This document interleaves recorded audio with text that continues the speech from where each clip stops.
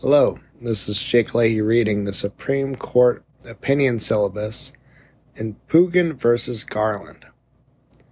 Certiorari to the United States Court of Appeals for the Fourth Circuit. Decided on June 22, 2023.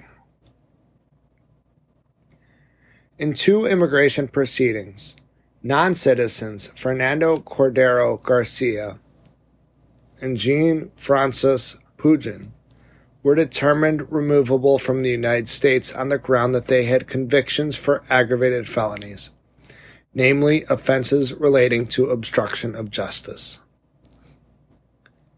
On appeal, the Ninth Circuit concluded that Cordero Garcia's state conviction for dissuading a witness from reporting a crime did not constitute an offense relating to obstruction of justice because the state offense did not require that an investigation or proceeding be pending.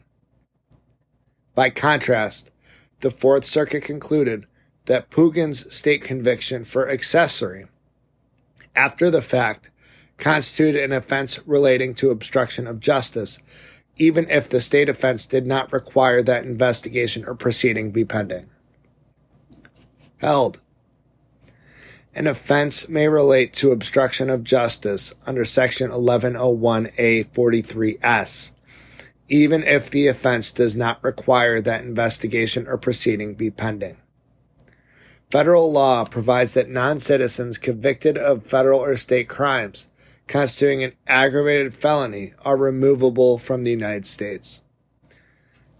Congress expanded the definition of aggravated felony in 1996 to include offenses related to obstruction of justice. Dictionary definitions, federal laws, state laws, and the Model Penal Code show that federal or state obstruction offenses relate to obstruction of justice under Section 1101A43S, even if the offense does not require that an investigation or proceeding be pending. This extensive body of authority reflects common sense. Individuals can obstruct the process of justice even when an investigation or proceeding is not pending. Indeed, obstruction of justice is often most effective when it prevents an investigation or proceeding from commencing in the first place. The court declines to adopt an interpretation of the statute that would exclude many common obstruction offenses from the definition of aggravated felony under Section 1101A43S.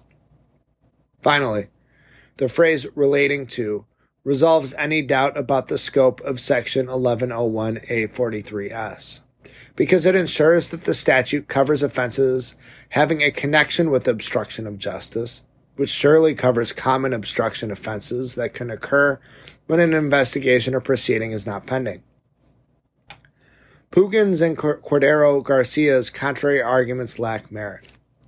First, even if a specific prohibition in 18 U.S.C. Section 1503A requires that an investigation or proceeding be pending, Congress defined offenses under Section 1101A43S more broadly.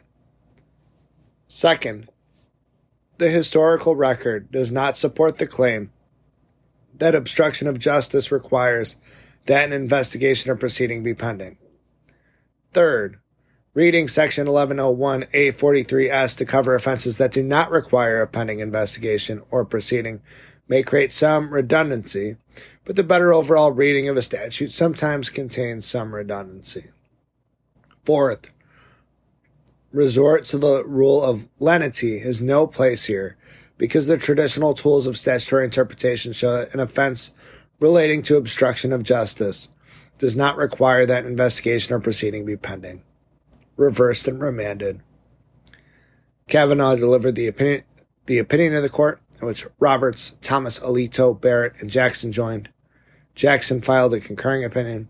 Sotomayor filed a dissenting opinion, in which Gorsuch joined, and which Kagan joined, as to all but Part 3.